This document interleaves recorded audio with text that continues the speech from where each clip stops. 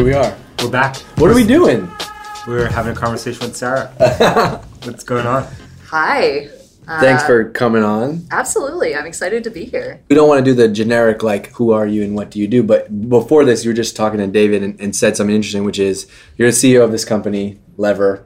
You do this once a quarter, and David's like, what brings you to Boston? You said, once a quarter I get out and go meet customers. Like, that seems, we were just saying that's crazy. Like, How many CEOs are doing that? Like, and why do you do it? Oh, it's my addiction. I mean, it kind of gets to my background and what even drew me to tech in the first place, because I have the great honor and privilege of being a designer founder. Yeah. So my education was in design. I studied design at Stanford.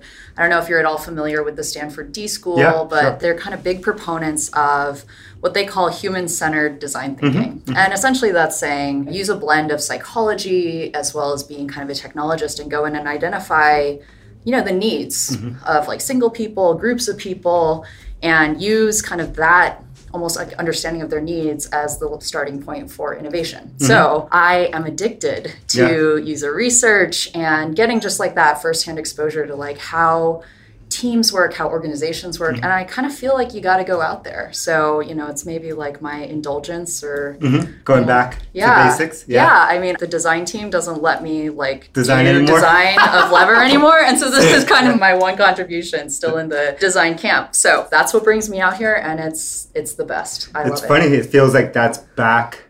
That kind of thinking is back, because kind of early in, I have gray hair, so I've been around a long time. But like early on, there was a lot of human-centered work. You would read about it in like CMU and a lot of places like that were focused on this. And it was kind of, this is back in New York City where I grew up and worked originally.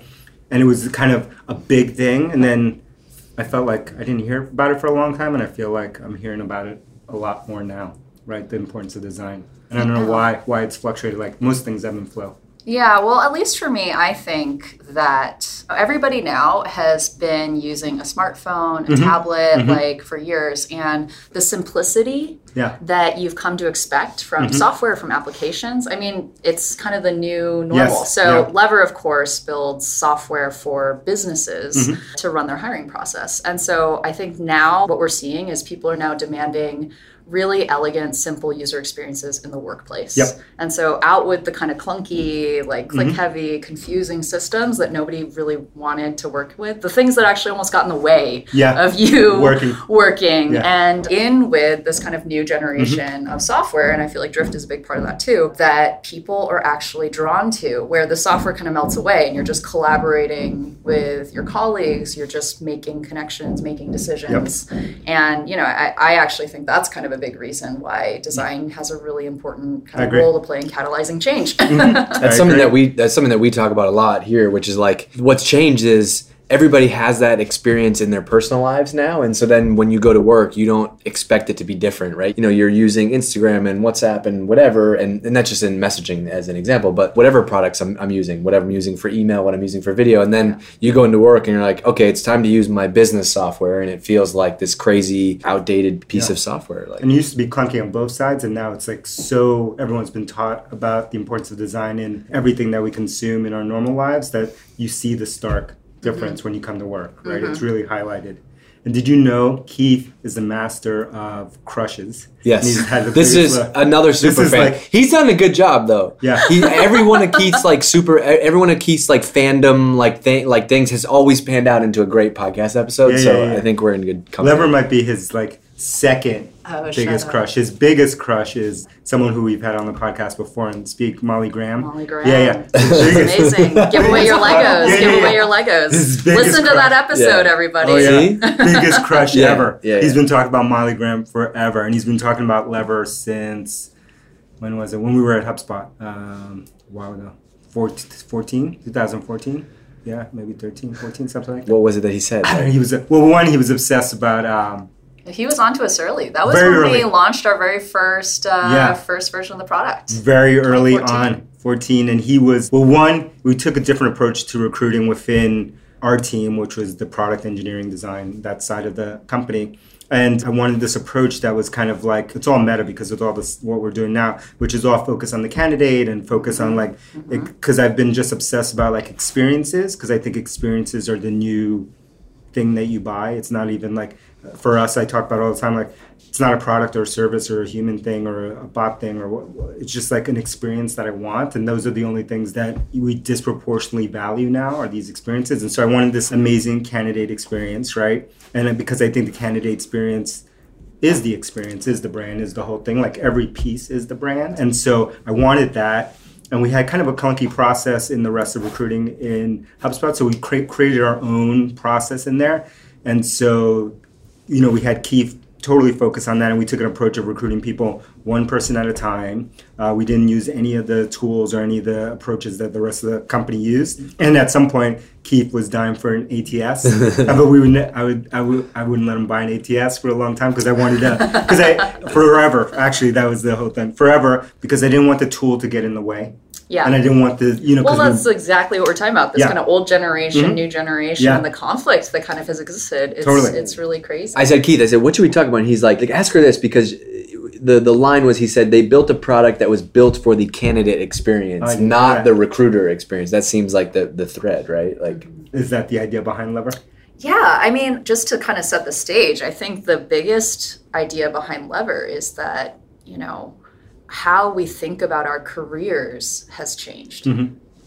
And therefore, of course, how you have to think about hiring has changed, how you have to think about designing recruiting has changed, how you, of course, think about recruiting software has changed. So what has changed about, employment and careers and like our expectations from work, millennials entering the workforce, we're seeing these macroeconomic, macrocultural things shift. I mean, the Bureau of Labor Statistics is probably the best, certainly in the US, the best source of these kind of like data insights. And one of the things that they're tracking is, of course, average tenure. That people are staying in jobs. And I mean, I think about my parents and my dad has changed jobs twice in his entire life. It's amazing. And I mean, people are now expected to have something like 7 jobs in their 20s. Yeah. And just in their 20s. Just in their 20s. Amazing. Yeah. And essentially the average time that people are staying in a company is shortening. Yeah. Not because the companies are bad, the jobs are bad, but just the new belief that people have about what work is worth doing and what experiences they want in their careers. So I think as a response to that, organizations need to completely embrace a different kind of like premise on talent. And increasingly, you are attracting people to you. Yep. You are hiring people as kind of an ongoing velocity. And in response to that, I think recruiting is shifting away from this administrative kind of paperwork, like I post a job and I fill it too. Or like we have a conversation here internally with the recruiting team who can sometimes feel like married to the system, which is like, well, we're having a conversation with Sarah and, well, what role is she in? We don't have this. It's not listed in here. And then where do we fill out the thing? And then where does this go after? That's the old administrative mindset. And, that's because recruiting came out of HR. But in the new world, people are realizing that, we have to think about talent as a velocity. And managing that pipeline is a lot more like sales and marketing and the other strategic parts of the business. And of course, therefore, you've got to go beyond applicants and break out of thinking about this post a job and fill it world and start thinking about building and managing relationships, having something compelling from a storytelling perspective to tell these people. You're seeing the rise of recruitment marketing, of talent branding. And I think true success happens when you do one really critical last thing, which is make it kind of part of the entire company's responsibility. Yeah, 100%. Every single person is collaborating, contributing. If you can build it into your culture, that you are all ambassadors of, opportunities here, then I think that's where the flywheel of succeeding with the new kind of like called millennial talent challenge. I think that's when people really start seeing success. Totally agree. We try to live that every day here of just like, it's everyone's job to recruit, right? And like referrals are a big part of it. We mentioned something earlier, which was job descriptions, which was like,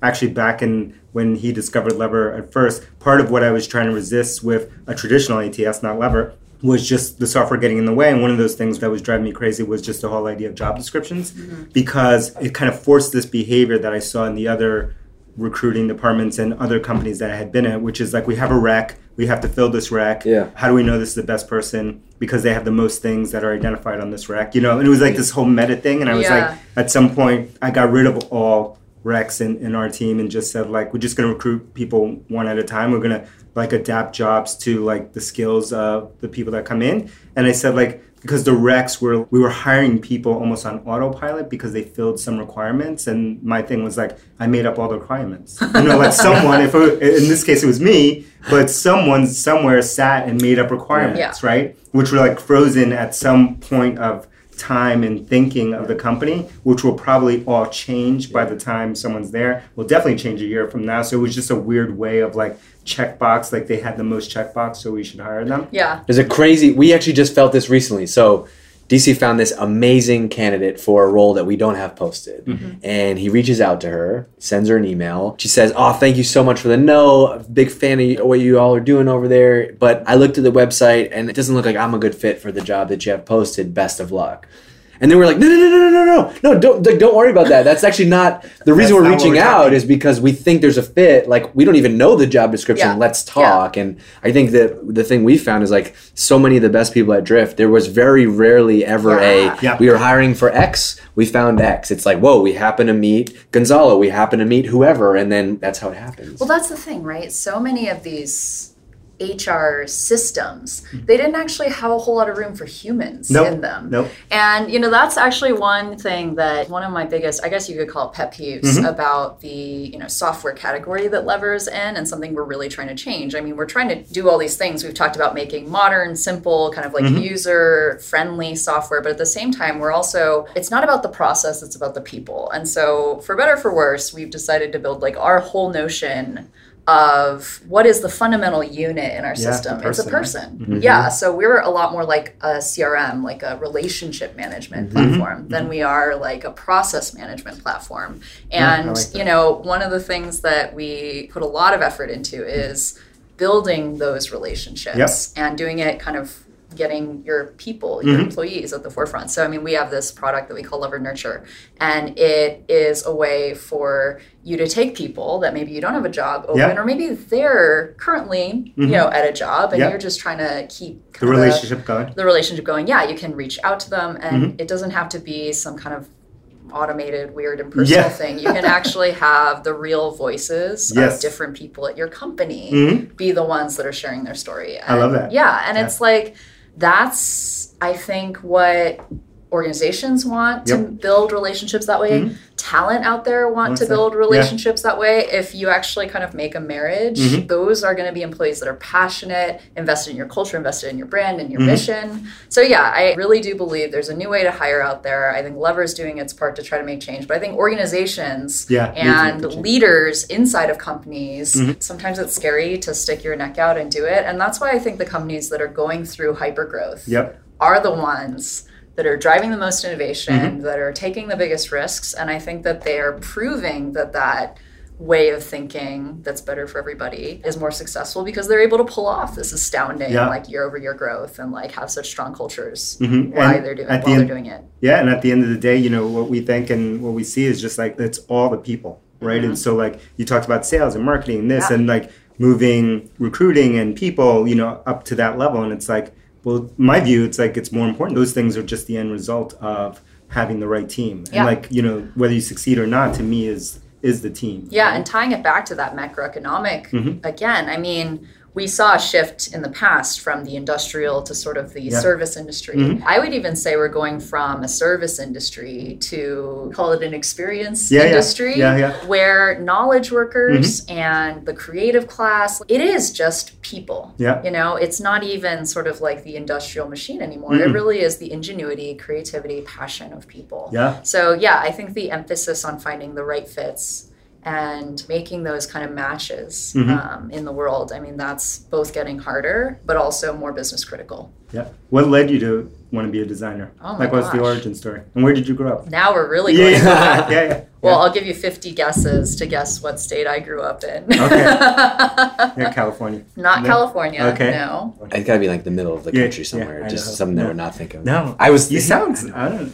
It sounds like you're West Coast. Yeah. All right. Well, I won't torture you. Okay. Alabama, Birmingham. No way. Wow. Okay. See? Was your dad in Nassau? No, although good call. Yeah. Huntsville, Alabama. Huntsville. Oh, you were at Huntsville. No, I was in Birmingham. Birmingham. Okay. Yeah. No, my dad is in medical research. Okay. There's a medical school there. Yeah. Growing up in the South as an Asian American is definitely an interesting experience. Yeah. I wasn't born there, so I even moved there. And Yeah. I think at the time I was like a preteen. I was just like, we're going where? Yeah. But honestly, Birmingham, Alabama. it was such a great experience for me. Yeah. I would recommend it. Yeah, It's getting very hip nowadays. Oh, really? I sort of don't even recognize it when I go home. There's like artisanal coffee, climbing gyms, and all sorts of things. Well, everything's getting hip now because Everything's the internet. getting hip. The internet is giving access. It's Instagram, right? Yeah, totally. It's Instagram. I grew up in New York City, and the time I grew up, it's like, obviously this is before the commercial internet. Everyone would come from all parts of the country to be there because to be in certain kinds of scenes, which you would describe, artisanal coffee or whatever hip scene you wanted, whether it was art or what have you, you had to be there. Yeah. Or you had to be in some other city like that because everyone was there, and that's how you kind of learned about all this stuff. And then as the further you were away from those centers, the harder it was to be part of those scenes. And then I do think there is this part of like what the internet, one thing that it helped do, especially Instagram, is like to make that accessible to everyone. So like you can go anywhere and have the Blue Bottle equivalent or the hipster this or the hipster that, and that wasn't the case ever before. Yeah, right? Well, there is something that has always made me really passionate about technology, which is how it democratizes things. Yes. Yeah, so from Birmingham, Alabama to where I am today, what happened? Let's see. I think that if I trace back all the sort of ingredients, I guess, that led me to Lever, there definitely is a part of it that comes from Alabama. So we founded Lever in 2012. Yeah. It really was because it was this great opportunity to combine what was this amazing thing happening in the world. Yeah. Whether or not Lever existed, talent was changing, recruiting was changing. There was something big happening there. So, we got to do something about it. I came out of Google, and I think Google was really, this is definitely Laszlo Bach era. And I mean, it was front row seats. I actually had the great fortune, my very first job out of college was, of all things, speech writing for Marissa Meyer. How? I asked her later, and she was just like, she had an answer for me, but I still was just like, I don't know. This is just like when Keith mentioned that, I was like, was that like a posted job that you applied for? Like, how did? No, no. I mean, the answer Marissa gave me was she at the time had been really involved in hiring and talent. I mean, really involved, and she made a bet with Jonathan Rosenberg, who was another executive at Google at the time. I bet I can grow talent faster than you can hire talent.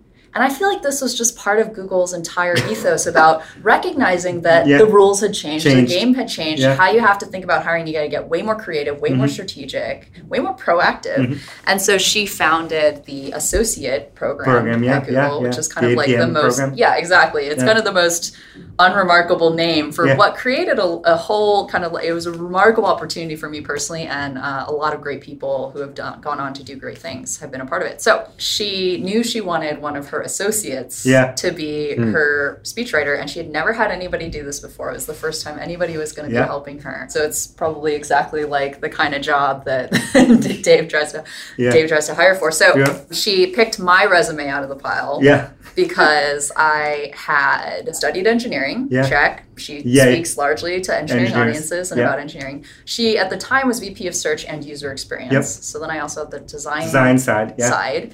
And then I, of all things, had a minor in comparative literature. So I was like, and she can write.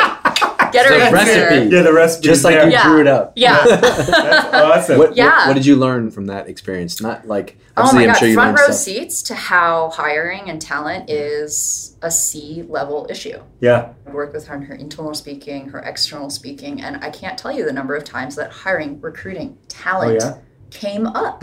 Yeah, I mean, board meetings we're talking about here, right? Oh, yeah, definitely. And it was kind of just remarkable in the Laszlo era to get to see how creative Google was getting, how much they were investing in it, and how much that investment paid off in what, of course, would become a game-changing, industry revolutionizing talent brand, recruitment process, and they cooked up some custom software over there as well. So I think the Google kind of environment really informed a lot of what I could then see truly worked. Yeah. And so one of my co-founders also comes from Google, Nate Smith, also was in the associate program. Oh, nice. Yeah, and so I think we had a really clear vision of what would be important in our software. It had to be a CRM. It had to bring in the best of, you could call it sales and marketing technology to talent. And it had to make recruiting a shared collaborative experience for everybody in the company. I like that. Those was are a huge part of Google. Yeah, of course, we left Google to go do that. So thank you to the Goog. Yeah. So 2012, we got started. And then I think the second thing that, of course, was part of my background that led me to Lever was that design education. And so we left Google, and most intrepid startup founders,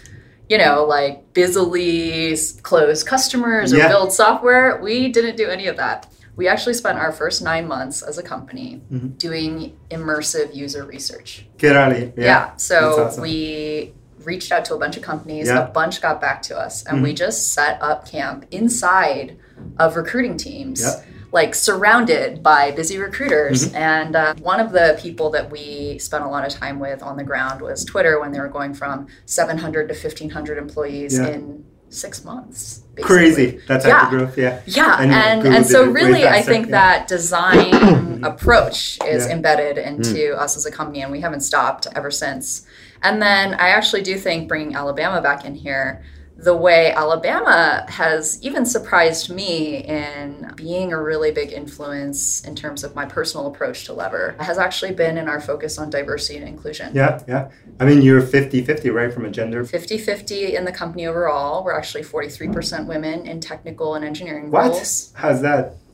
What kind of judo? Teachers to judo. Teachers to judo. I mean, 53% women in leadership and management, 40% women on our board. That's amazing. Yeah, and we're 40% non-white. Yeah. One of the areas we actually have to really work on is supporting parents and lots of different family structures better. So that's been a new initiative in the last few years. So yeah, we have invested a lot in diversity and inclusion. I'm really proud of where we are, and of course there's a lot more to do yet. And I do think that for me, it's almost surprised me because, you know, now I can look back and see this thread, but at the time I wouldn't have necessarily seen it. But when I was in high school, I was one of 2 non-white people in my school. Yeah. It's crazy. Yeah, my entire school. And Birmingham as a city was actually very segregated, like resegregated almost. And it was really obvious that there were the white communities, there were the black communities. And my guidance counselor picked me out to go to one of these sort of like cross-pollination things at the Civil Rights Institute, which is an amazing institution in Birmingham. And all the leaders from the civil rights movement are still working and doing amazing work for their communities today. So I go to this day off of school and you do all this stuff, and all the programming is built around if you're white, go over here, if you're black, over here, or we'll do a mixed thing of like, and I'm just like, where do I go? I actually, from that, spent 4 years working with the Civil Rights Institute. It was kind of my passion thing. It was what I did in high school. And I kind of never thought that would come full circle. I always thought diversity would matter for Lever. So from the time we were like sub 10 employees, we had a D&I committee and we invested in it from day one. But I think for a long time, I thought that would be, you know, we would just do it for us. Because, 2012, the conversation about diversity was not nearly as at the forefront now. And I mean, if you think about back then, even the Ellen Peo kind of I didn't see things making a lot of progress. And then, of course, since then, it's just been really invigorating for us as certainly a company that invests in it for ourselves, but also as a company that has from day one factored in how will our decisions in our product affect fairness, equality, diversity, bias. We've thought about it from day one, but now we are actually hearing, you could call it the market, tell you that. It's wild. It's such a different time. I always tell the story that Elias is my co-founder, and I met him like 10 years ago, and that I had worked, and I'm from New York City, right? Like not Birmingham, New York City, but I had worked in technology for 10 years, and I had never worked with a brown person. I was the only one. Like I had never even seen one, worked with one on the software engineering side, which is where I came from, until I met him, and I was like, he's from Nicaragua. And I was like, you're the first one. Wow. It was crazy. 10 years. It was insane. And that was in New York. That is really radically crazy. Different now. It is. And I think even at places where, let's call it, the demographics aren't there now, the conversation it is there, for sure. And that's like, I think, almost more important, right? So yeah, I would say that what are the 3 most critical things to do when you're about to start hiring for hypergrowth or, you know, to pull that off successfully? I think 1, go beyond applicants. Yes. Right? It's the number 1 thing I ran Number 1 thing. I'll come back to that. 2, make sure hiring is collaborative and a team sport. And then 3 is invest in diversity and inclusion. Yes. Yep. It's always the stuff you kind of woulda, coulda, shoulda afterwards. Yeah. So, you know. But it's almost like you can't wait until hypergrowth for that to happen. There has to be the DNA, there has to be the groundwork that you lay on day 1 so you can be set up for that. And to me, those 3 things they're the same, right? With Keith and the recruiting team, I'm always, you know, they'll bring up, it's like, how do we get better at diversity? How do we get better at this? And then it's like, it's the decisions you make every day. It's like, you know, you may say that, but you, as I'm just picking on a recruiter, are just taking the easiest stuff that comes in, and you're not saying, I'm not going to take that, I'm going to do the hard work, and I'm going to spend the time to invest and go do this. That's actually how it happens. It doesn't happen because we create a magic program or something, right? Like, there's no magic program Absolutely. answer. You said you were impressed that over 40% of our engineering team are women. Super impressed. 83% of our engineering team was proactively sourced. Yes, that's how. They go hand in hand. Hand in hand. Yeah. That's exactly how. Yeah. Otherwise, it would never happen. Yeah, or I guess I should say referrals. So referrals, yeah. But that makes the whole thing one thing, right? Because the referrals and getting your team involved, diversity has to be part of that conversation, and then doing the hard work has to be part. The whole thing has to work And if together. you think about it, what do you measure recruiters on? How many jobs you fill, right? Yep. So if you have an inbound applicant, it's a good conversation. You have them in, they seem great.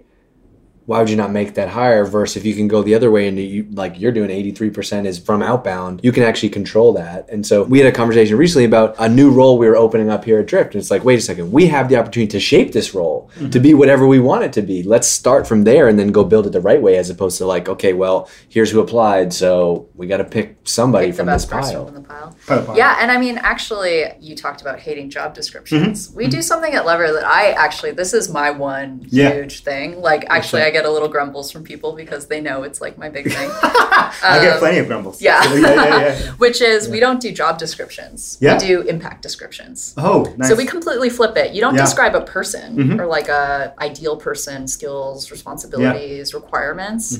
We actually say, describe the impact that we need. And so you write what within 1, 3, 6, and 12 months. This person, what the impact will be. I love that. Yeah. And I mean, it works on so many levels. I think 1, it actually gives a recruiter a great picture of what kind of person they need. And you're actually tapping into their skills to maybe match unorthodox or diverse profiles or backgrounds into this. It's like, oh yeah, I totally know I can ask about this, or I know what to do. 2, this is totally where, you know, you call it your hiring managers, but like the employees know their stuff when it comes to what impact goals, success they need. And, you know, they don't know how to describe a recruiting JD, you know what I mean? So you're getting your employees engaged. And then I think thirdly, you're actually getting the best candidates out there a compelling story.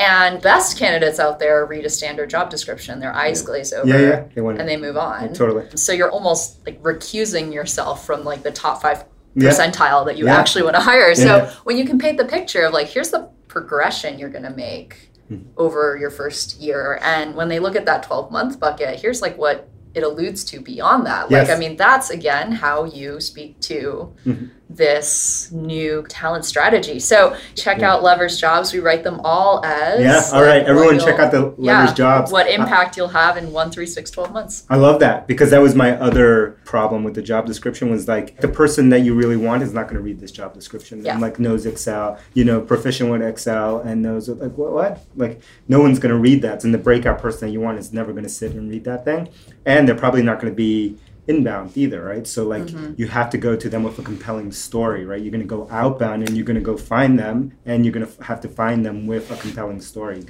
It also sets that person up for success on day 1. Then you come in and it's like, okay, now what do you already know what you have to do. Here's the roadmap. It's like go 90% of onboarding. Check, all right, done. DC, send us, wrap us up. Sarah, where can we find you online? Oh my gosh, that's a great question. I'm very easy to find on LinkedIn. I am super easy to find on Twitter. Okay. So I'm at SRHNHM. Certainly, if there's any talent leaders out there who want to talk shop about how to make change in this industry, I mean, just, I nerd out about this stuff all day. That's awesome. And as we said at the beginning of the podcast, yeah. like meeting people, organizations, teams that... You love it. Yeah, I love it. That's awesome. Love it. So check out Sarah online and leave a 6-star review, not 5-star. We only get 6-star reviews. Yeah, we break the... Do you know anybody at Apple that could help us with the... Showing your 6-star. Yeah. People leave a 5-star, and then in the comments they leave a 6-star. Right? So 6-star rating only for Sarah. Give her some love. Follow her on Twitter. Check out Lever. Again, Keith has a huge crush on Lever. If you know Keith, you know he loves Lever. He does. All right. Take care, everyone. Thanks, Sarah. Thanks. See ya.